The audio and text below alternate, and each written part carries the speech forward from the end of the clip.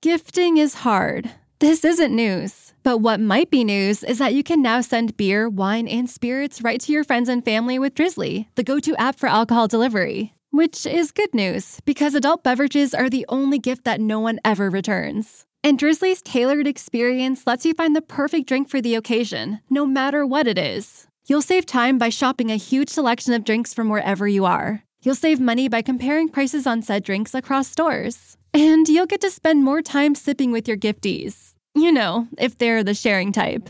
Download the Drizzly app or go to drizzly.com. That's DRIZLY.com and get your favorite drinks delivered today. Ding dong, it's Drizzly. Must be 21 plus, not available in all locations.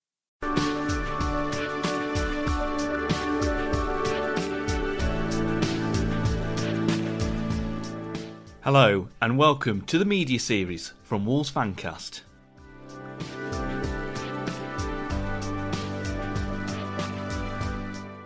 This is episode 6, Twitter. Now, Twitter, like many social media platforms, have come around in the last decade and have almost become integral in our daily lives. But what is it about Twitter and sport that seems to fit so well, and how is it that it does so well with fan experiences, journalism and breaking news? David Wildey is Director of Planning at Twitter UK, and we had a chat about these subjects and more.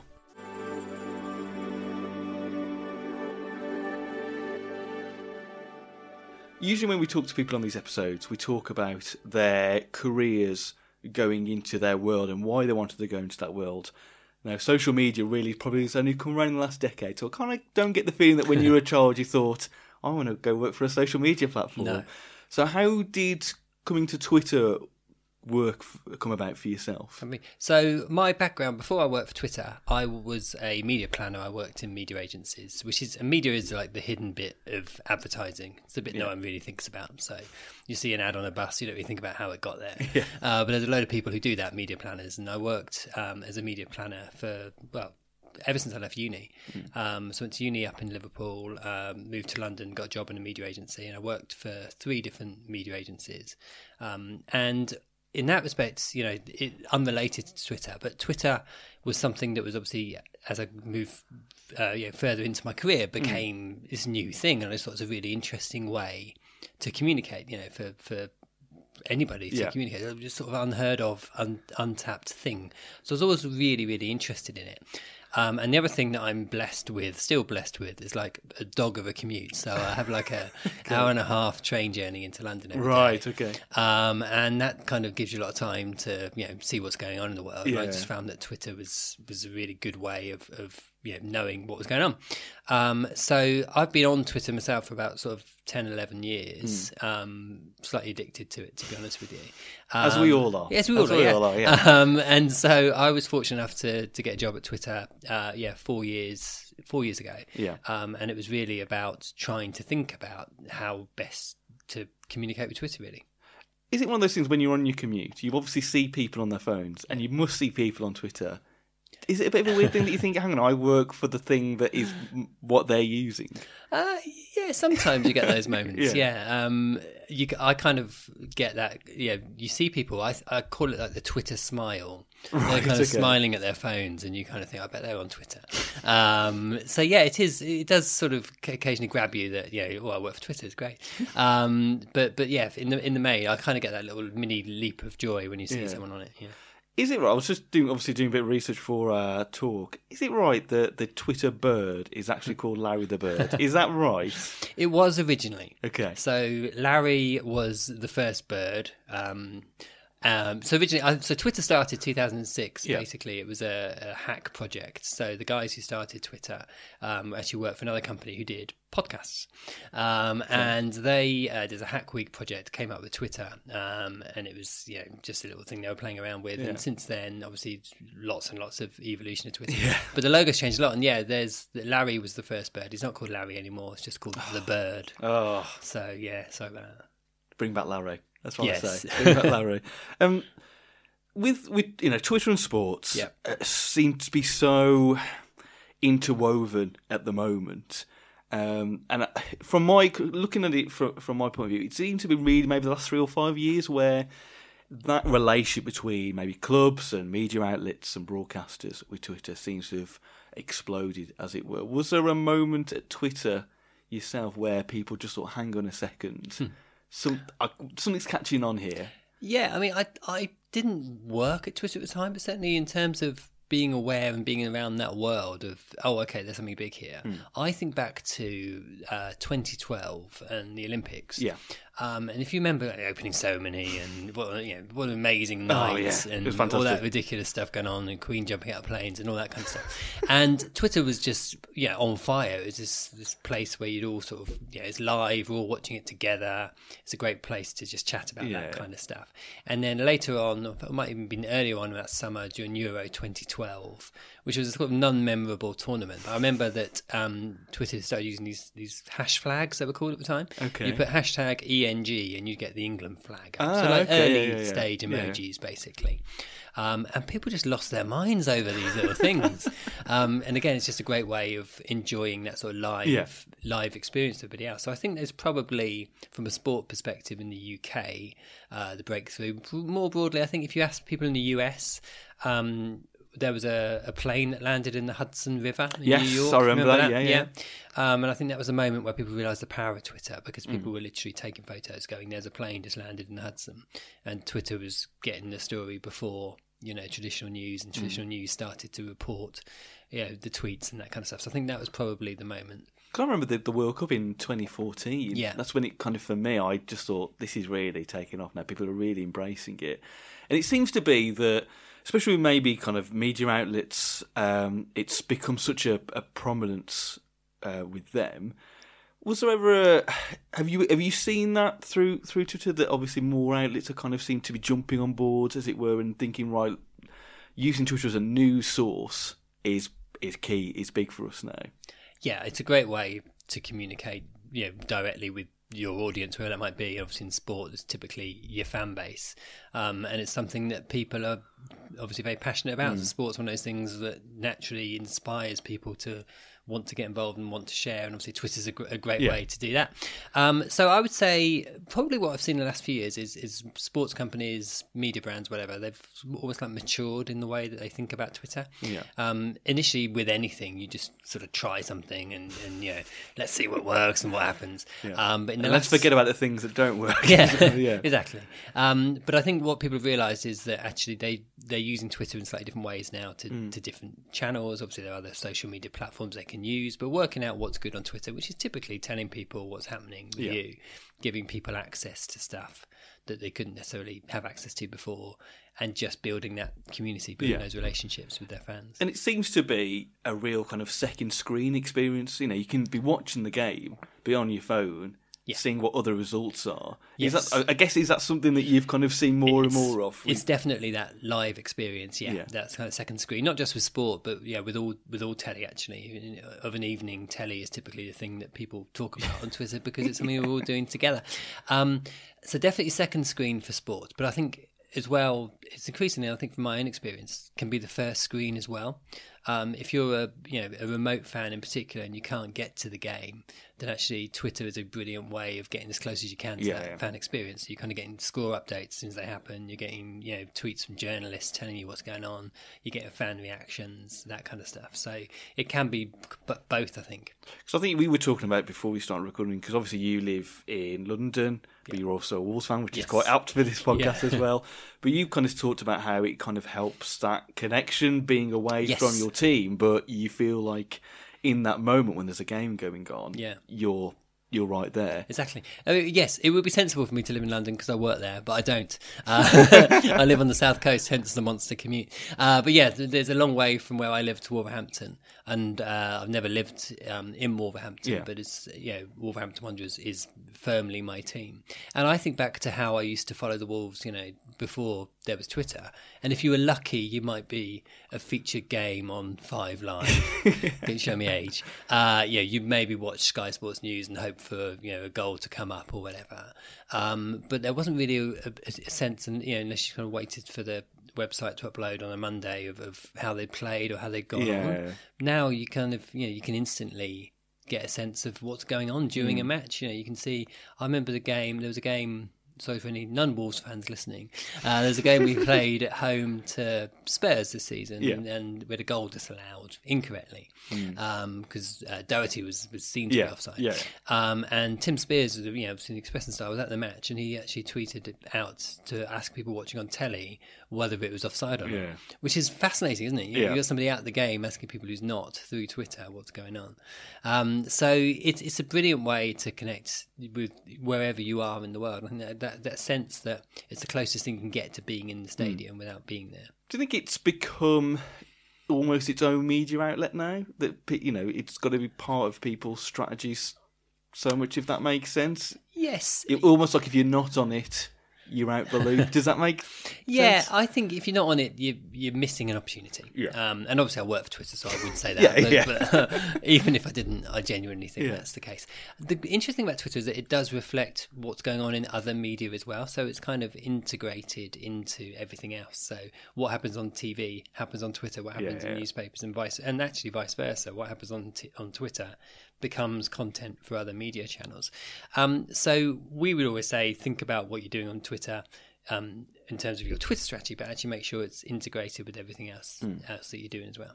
It seems to be, if we focus back onto football teams now, or any kind of sports teams in general, it seems to be, Twitter seems to have given teams an opportunity to kind of show behind the scenes and show almost a different sense of who they are. The only thing you would ever see of a team is on a Saturday 3:00. See the players, maybe a couple of interviews in the press, in the papers. That was it. Now, Twitter seems to offer this opportunity now where teams have to think, right, what else can we offer?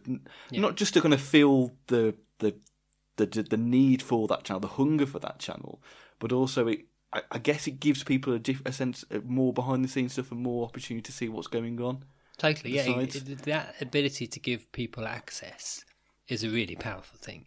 If you can suddenly get behind the scenes at your football club or hear directly from a player who you've idolised and not necessarily had the opportunity to hear from before. You see when, for example, players send reactions to the match that's just happened, the response they get from fans. It's a really powerful thing, and I think it has that opportunity to bring clubs and players sort of closer together to the fans than they've probably ever done.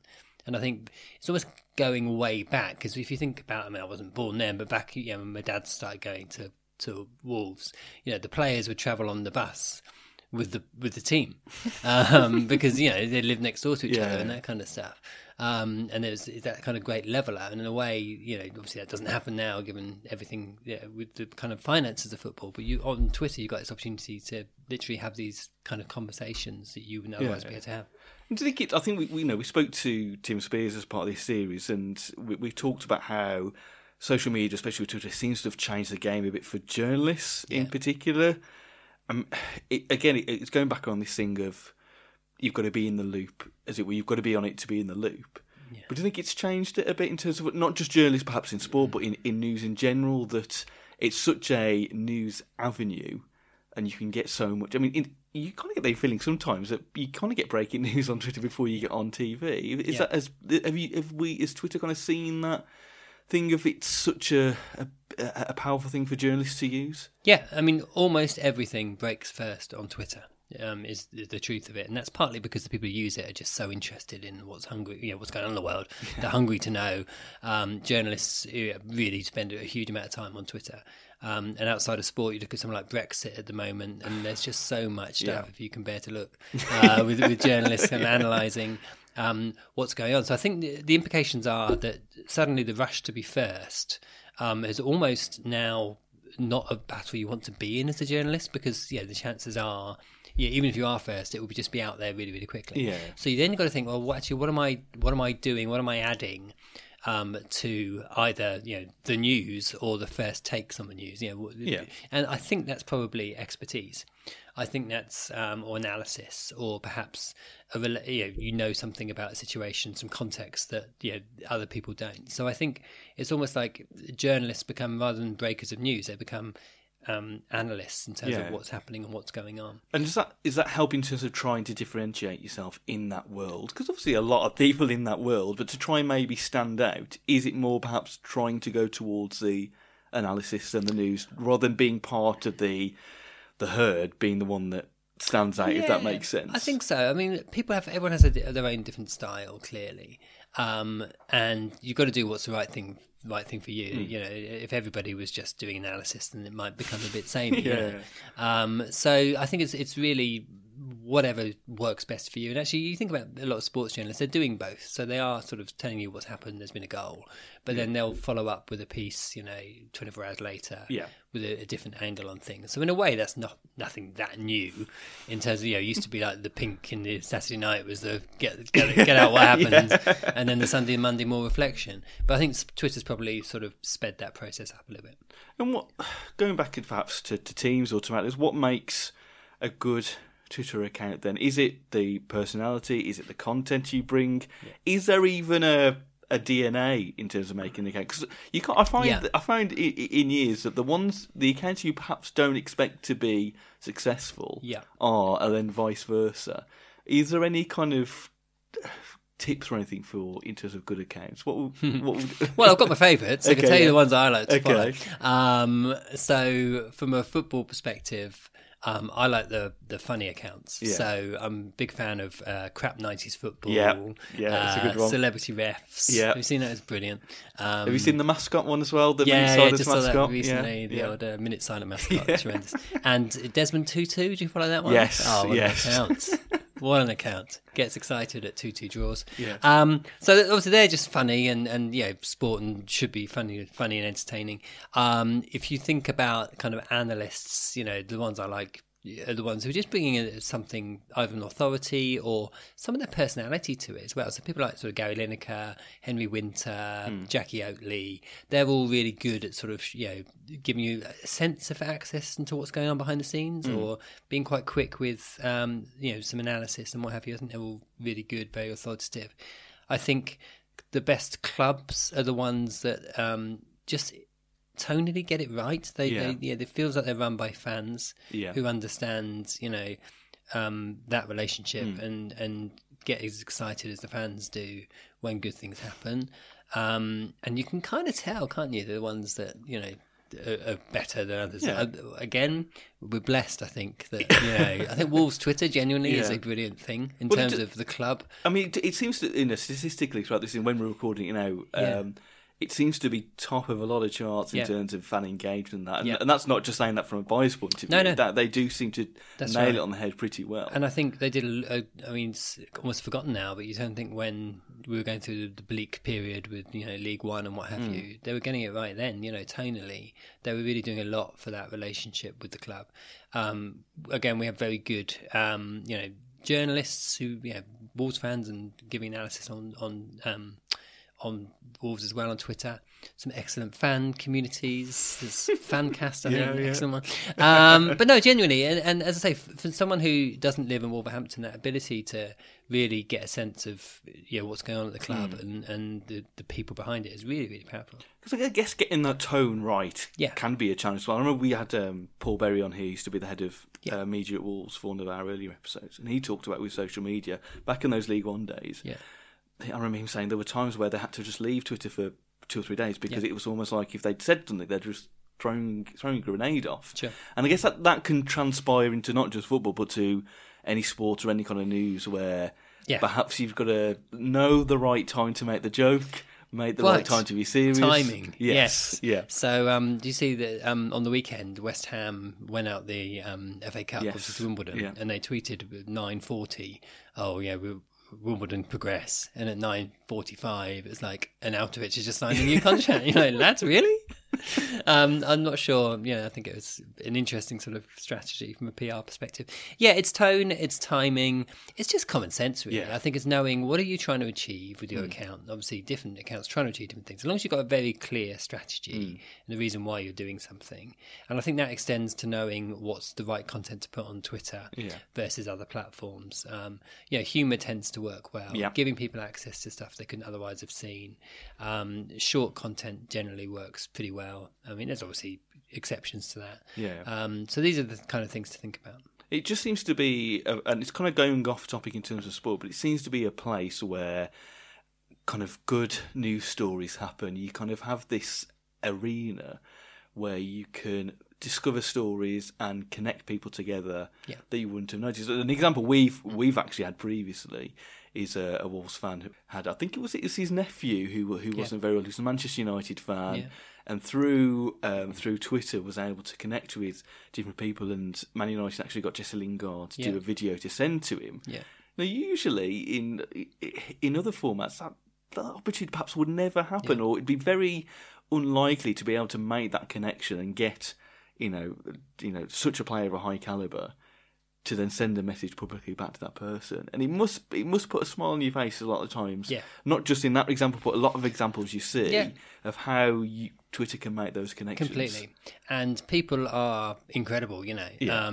I'm sure we'll go on and talk about, they're not always incredible. Yeah. But, the amount of times that people go out their way to help people they don't know, off an opinion or to, help, to find somebody or whatever it might be. It's remarkable. People, are doing that all the time. We have a thing in our office every Friday called Twitter Stories. Okay. And it's just like an end of a week thing where we talk about someone who's done something remarkable on Twitter that week.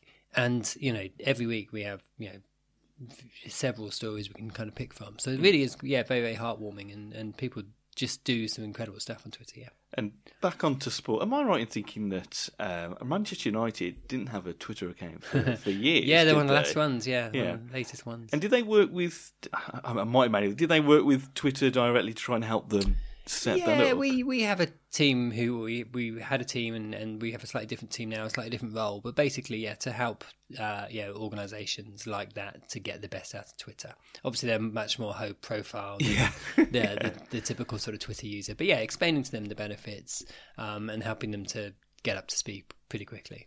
And I get the sense of Twitter that, kind of like YouTube in a sense, it's given a platform to ordinary people to rise above and be more prominent, I would say. Is that something you've seen more over the last few years in Twitter, that you've seen?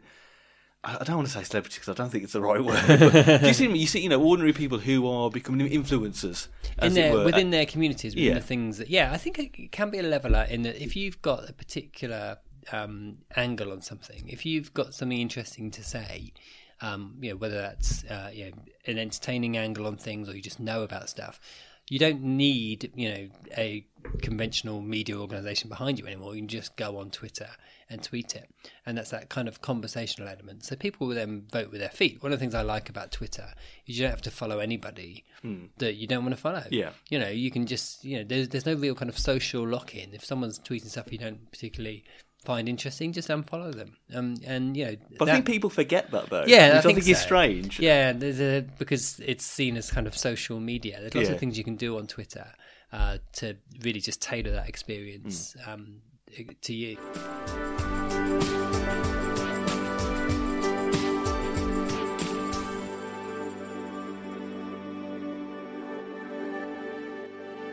It seems to be a place as well where you can connect with the people that you never thought you'd be able to connect with at all.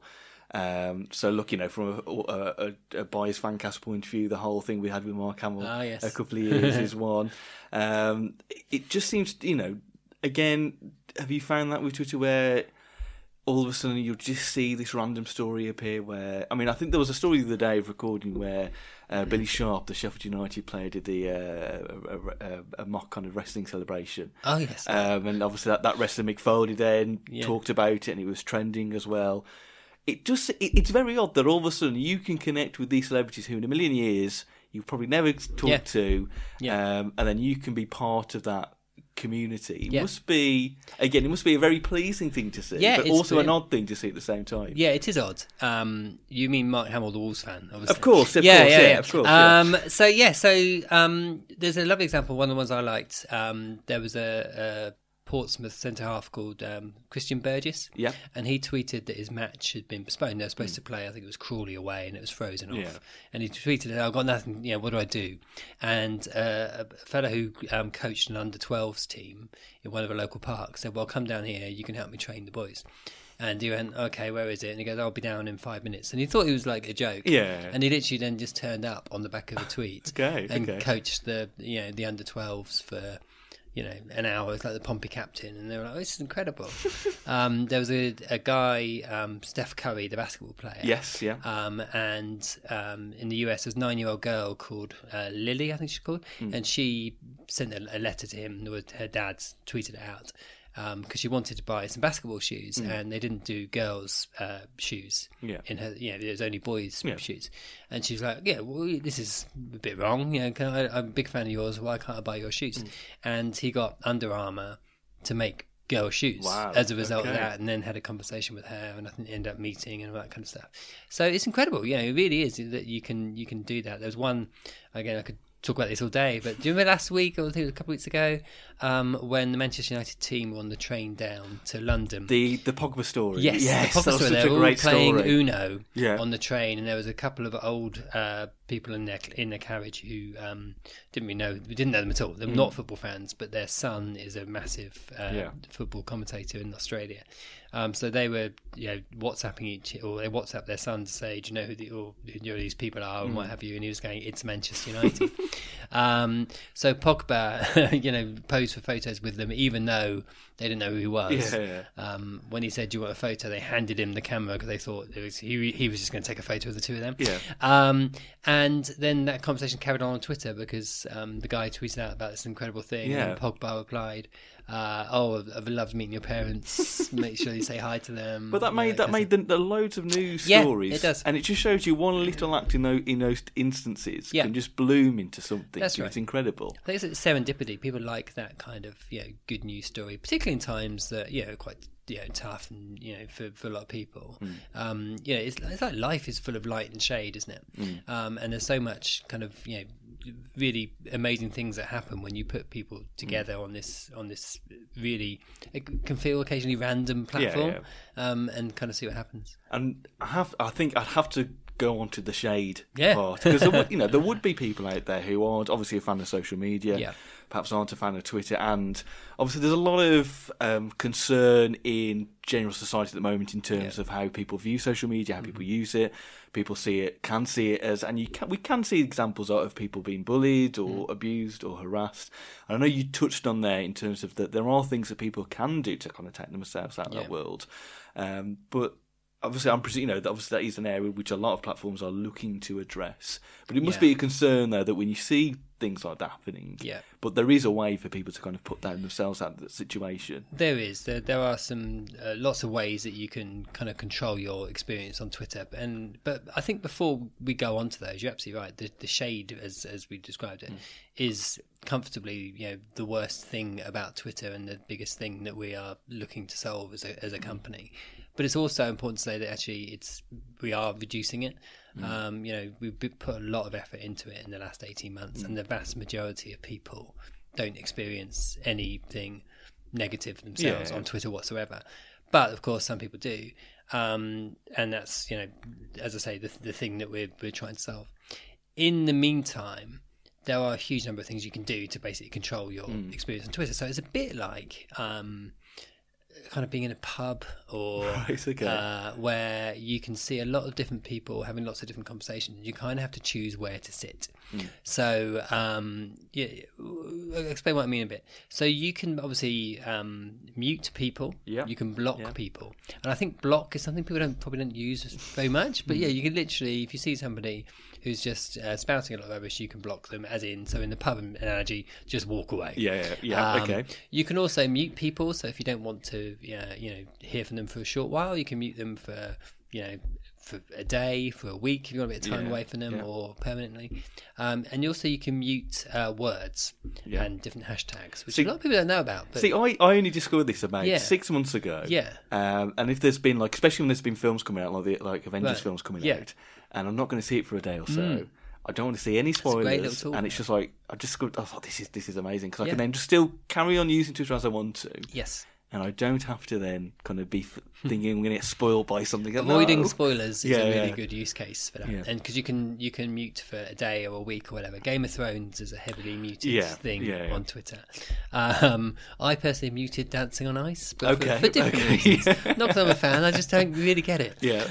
And Gemma Collins. But you can mute words, and you can. I think that's actually really quite important to to do, and actually just by that you can, your Twitter won't show up conversations about the things you don't want to hear about, or if there's a particular word or whatever as well. I guess obviously you obviously want people to use Twitter. Yeah, of course. But I guess it's got to be that balance between using it and what I think a lot the term is real life as well. Yeah. Is having your kind of balance between using Twitter and maybe turning it off for a while and going seeing the real world, as it were. Oh, absolutely. And I think there's also a difference between Twitter and other social media platforms. It's actually really important to kind of get across.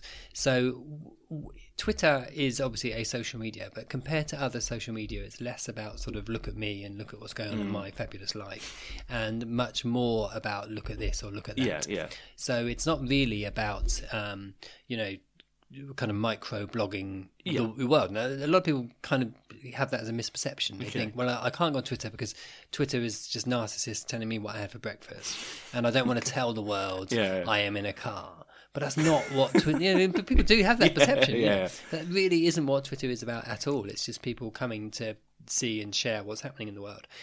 So even if you're not actively comfortable with tweeting yourself, it's a brilliant way to follow your interests and follow your passions. So at the very least, coming to Twitter a couple of times a day to see what's going on in the world, you're using Twitter, just fine. If you then want to, join in the conversation, then Twitter's probably the best place to do that, because there's all the features of Twitter that make it easier to join in. And we're trying to make it even easier for people to kind of join in conversations too. And I think the way people use Twitter and social media has evolved now, isn't it? Because it used to be the whole Facebook adage of I'm going to status update every single thing that I'm doing. Yeah. And I guess that's not really the sense. Maybe it's my generation or our generation, but the sense is people don't really do that as much. No, well, I mean, people know. So, I mean, on other platforms, I think it's fairly obvious what you do on Facebook and what you do on, Instagram and what have you. They're very good products, but they kind of have one function. One of the challenges with Twitter is that there are many, many things you could do with it. And so our challenge has been making that easier for people to know exactly how best to get value out of Twitter. But the truth is, if you follow, you don't even have to follow a lot of good accounts, but if you follow a dozen good accounts, you're going to get some really good value out of Twitter really quickly, just as a consumer, someone who consumes tweets. So find those accounts and really, if you don't find the account that's right for you first time, try again, unfollow people, follow new people, keep it refreshed. But a lot of the emphasis is actually on us to make it easier for people to see the good stuff that's on Twitter, because there's so much good stuff on there. But up until probably 2 years ago, unless you're on Twitter at exactly the right time and you were following exactly the right person, you might have missed some great content. So we've done, we don't get into lots of sort of product detail, but we've made lots of changes to the product so that you don't have to do so much of that heavy lifting yourself. So there's a new tab, the second tab along with magnifying glass called Explore, and that's got all the trends and all the moments, all the kind of curated stories where you can just keep up to date what's going on. And it's much more like a kind of a news sort of structure. And also you can now have your timeline in two ways. So you can have a home timeline, or you can have the latest tweets timeline. And latest tweets is just literally reverse chronological order from the top. And which is great during like a live match, for example. Whereas a home timeline puts stuff into your timeline that we think you might find interesting based on it's been liked by a lot of people. Or it might be a tweet from, say, 12 hours ago, but it had lots of people liking it. And people can kind of choose and switch between the two things fairly easily. So these are all things we're learning about making that experience easier for people. Do you have any personal favourite tweets at all? From mine? Yeah, may not just be from sport or in general at all. Oh, wow. God, that's going to sound... It's throwing you on the spot, I know. Yeah. I have 20 favourite tweets a day. Okay. I really do. This is the thing. I tend to retweet the ones that I find most entertaining, most amusing. There was one, it's probably not my favourite of all time, but certainly a very amusing one. There was a guy who tweeted a photo of his 6-month-old daughter and her passport photo. And he said, my daughter's passport photo, she looks like a Chelsea fan who's just been given a 3-year banning order after an incident away at Stoke. And you actually then, what was great about that is that everyone joined in with obviously their own photos of their own little mini their kids hooligans want to be. But yeah, the idea that all these lovely 6-month-old kids look a little bit like football hooligans in their passport photos, and it was just hilarious. It was properly joyous. On your channel, something I've noticed, I've not seen you do it as much recently, but can you tell a story about this? When you're way back, there's like a window that seems to change every day. Yes, that's right. What is? Because I sometimes see it, and I wonder what where's it all about? What is that? I thought you were going to ask me about Blankety Blank, which I can talk to you about as well. So the window, basically, the same walk back from the train station every day. There's a house that literally I noticed started to change its window, so it had put different things up every 3 or 4 weeks, like they were on some sort of content calendar or something. Couldn't quite work it out. So I took a picture one day and tweeted it, look at this. Yeah. And people were like, oh, isn't that great? It sort of joined in. And then because you can now add tweets to other tweets over time, we call it threading, I then put the next one up, and then before you know it, you've done 3 or 4. Yeah. And then it's been going for about 3 years now. But the rule is I can never knock on the door. Right. I can never know who these people are. So they may never know that you're doing this every day. I don't think they do. I think they're Twitter famous with their window display. You might be able to bring out a book of pictures of every single, every 365 pages of every single day. Well, I've noticed they've started to reuse some of the props. So you'll see something in November that gets reused again in May, but with a different background. You just walk past disappointed. I've seen this one. Something original. It's amazing how soon you get disappointed. Can you give us any kind of inkling or indication of what Twitter might hold for the future at all? Is there any plans under the bonnet at all of what you might be doing? I can give you a broad overview of where we're going. A tiny little snippet. So we've had success by recognising that Twitter is about seeing what's happening in the world, and knowing that there's a lot of great stuff on Twitter, and we have to make that easy for people. We think we've got really great strengths in community and in conversation, so letting people come together to talk about the stuff that matters to them. We still think there's much more we can do to make that discovery of good content better, and I think the idea that we want to be the place where conversation happens around the things that are going on in the world. So I think our focus will be on delivering that more and more. Okay. So that's a combination of ensuring there's a healthy conversation, thinking about video and what role that plays within that conversation as well. So it's not going to be a massive revolution. I think we've managed to carve out our space now in the social media world. We just need to make sure that people know what that is and keep developing that, I think. As long as we get more hashtags with the emoji at the end of them, happens automatically. Oh, you like that, do you? I love that. Okay, it's magic, isn't it? I love it when TV shows get their own version. You think that's the dream right there. Yeah, it is. Get your own hashtag with a little picture. People use it more. Yeah. As a result, because it's just like If people were listening, and perhaps more of a younger generation to us, who have been more used to social media in the outcome of their lifetimes, and they were thinking, "I'd love to work for a place like that." Yeah. Is there a skill set that you would need? Is there a kind of thing that there's more in demand in terms of social media platforms to go work for? Because it kind of seems like a company, social media seem like companies where obviously they're going to have your standard day-to-day jobs that you would expect any company to do. Sure.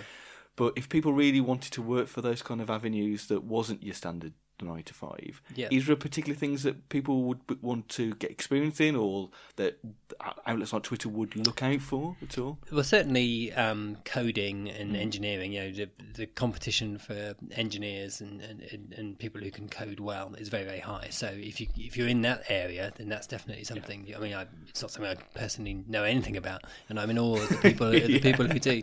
But alongside that, these all social media companies will have additional services, such as marketing, sales, research, that kind of stuff, where ultimately you're thinking about positioning the product, you're thinking about helping people to use it more easily, you're having meetings with people to help them understand it.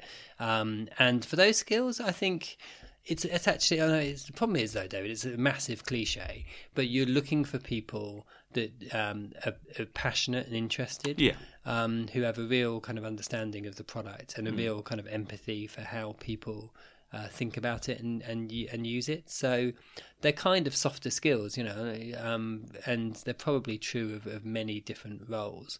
But the people who work at Twitter genuinely are, I think that you just have to be able to grasp things quickly, Be the type of person that people kind of want to get on with, spend time with. And then the important thing, I think, and the thing that I think we can sometimes struggle with, is being mindful of the world outside of your organisation and your product, because there's so many things you're focused on and fixated on within your world that understanding how people use this product in the real world is really important.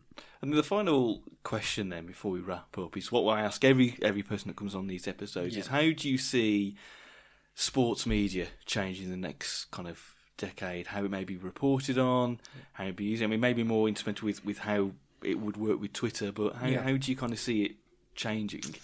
I think that we will see sports media as much as possible seeking to kind of replicate the stadium experience as much as possible. I see things now like people taking videos of themselves at matches and vlogging and all that kind of stuff. Yeah, that's another subject. As an old geezer, honestly. See, I do and don't get that equally. Right, okay. I get that people do it because I think it's all about the views and all the subs, I think the kids call it, but I equally don't know why you would just feel myself watching it. Anyway, it's another subject. Yes. Sorry. I think, so what I mean by replicating that stadium experience, I mean, clearly there's nothing that beats being at a sporting event. Hands down, is the best way to do it. But I think what media is doing and what social media is doing is replicating that as much as possible. So suddenly you can be in amongst people who are, in amongst the crowd. You can be up to date as quickly as you possibly can. You can perhaps have different views of the action that you wouldn't necessarily have first time round. So I think it's that is probably where the bigger focus is. There's obviously a lot of structural things around the future of broadcasting rights and all that kind of stuff, which will be interesting. That we'll seek to unravel. But I think people are always going to want a place to discuss their passions and discuss what they've seen, and I think that's ultimately what will continue to be the core of Twitter. Whether they're doing that in 280 character tweets or in a video conversation or in some other format, I think is up for discussion. But ultimately, I think that's the service that Twitter offers. As long as we can retweet goals. Retweet goals. Yeah, as long as we can see that, or we can see the big goal flashing up. Nothing like it, is there? It's. I know that was our last question, but just to finish, I always found it when I wasn't at a football match. The first thing I would go on is Twitter to get that live, and there's that almost constant refreshing of hoping you're going to see your team score, and then when you see that moment, it's on. I don't know how you have found it, but there's been times where I've been out where once I refresh and I see that goal thing flash up for my team, it almost feels just as an exhilarating moment then when you're actually in the stadium. Obviously, depending where I am, I'm not going to be jumping up and down in joy. No. But it is that thing that I like about Twitter so much, is that it is that kind of giving you that connection to an event that's going on, that you feel like you're sharing in that experience at the same time. That's right. And having said earlier that it's not necessarily about speed, when it comes to goals, it is. You can set notifications on tweets so that, and again, you can take them off temporarily or turn them on temporarily. So during a match, if you put notifications on your club's tweets, you'll literally get it sent to you without even having to refresh yourself, which means at least you can pretend to be having a conversation somewhere else. But no, there's nothing like it, is there? It's like transfers as well. And as we're recording, it's the end of the January transfer window, so you're starting to see all the rumours come out. So when you see a rumour about your team, you're just like, this is an amazing experience. It is. Which is odd, really, given that it's just basically, Twitter fundamentally is text and images. But also what I like about it is that you can have it debunked straight away as well. So that window of, because when it's just newspaper speculation, rumours would go around, wouldn't they? You think back to, we're signing this player, whatever. But now someone can immediately, either from the club or unofficially go, there's nothing in this. But, it's sort of, it takes the wind out your sails, but I just like the fact that you can get to the truth faster. But it almost makes the drama of it, which I think people, as football fans, like so much, that it is the soap opera that football becomes. I think we did an episode about commentary, and we talked about how when you're talking about the game, it's almost like a soap opera, that you've got to set the scene and all the nuances and all the mini storylines that are going on in it. And that's when you see sometimes with Twitter where you see stuff, like especially with transfers, when you know you can get the feeling it's going to happen. Yeah. You start seeing stuff unravel where more journalists and more people, and it's that whole adage of I've just seen that player spotted outside in his car. Yeah. And it's the amount of transfer-related memes on Twitter, and actually we could do a whole different podcast on memes on Twitter, football memes. But yeah, it just adds to the experience, doesn't it? So it's just a really good humoured place when it's at its best.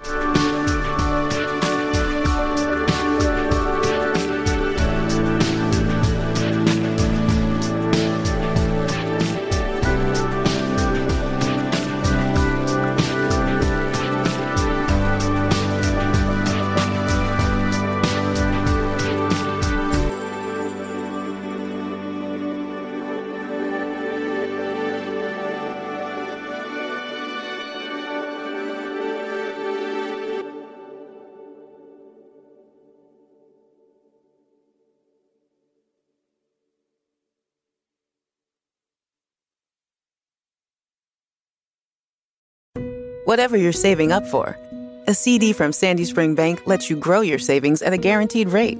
Right now, earn interest at 5.00% APY on an 8-month CD special or 4.25% APY on a 14-month CD special. Learn more at sandyspringbank.com/CD specials. Minimum opening deposit to earn the annual percentage yield is $500 for the 8-month CD special and $2,500 for the 14-month CD special. Member FDIC.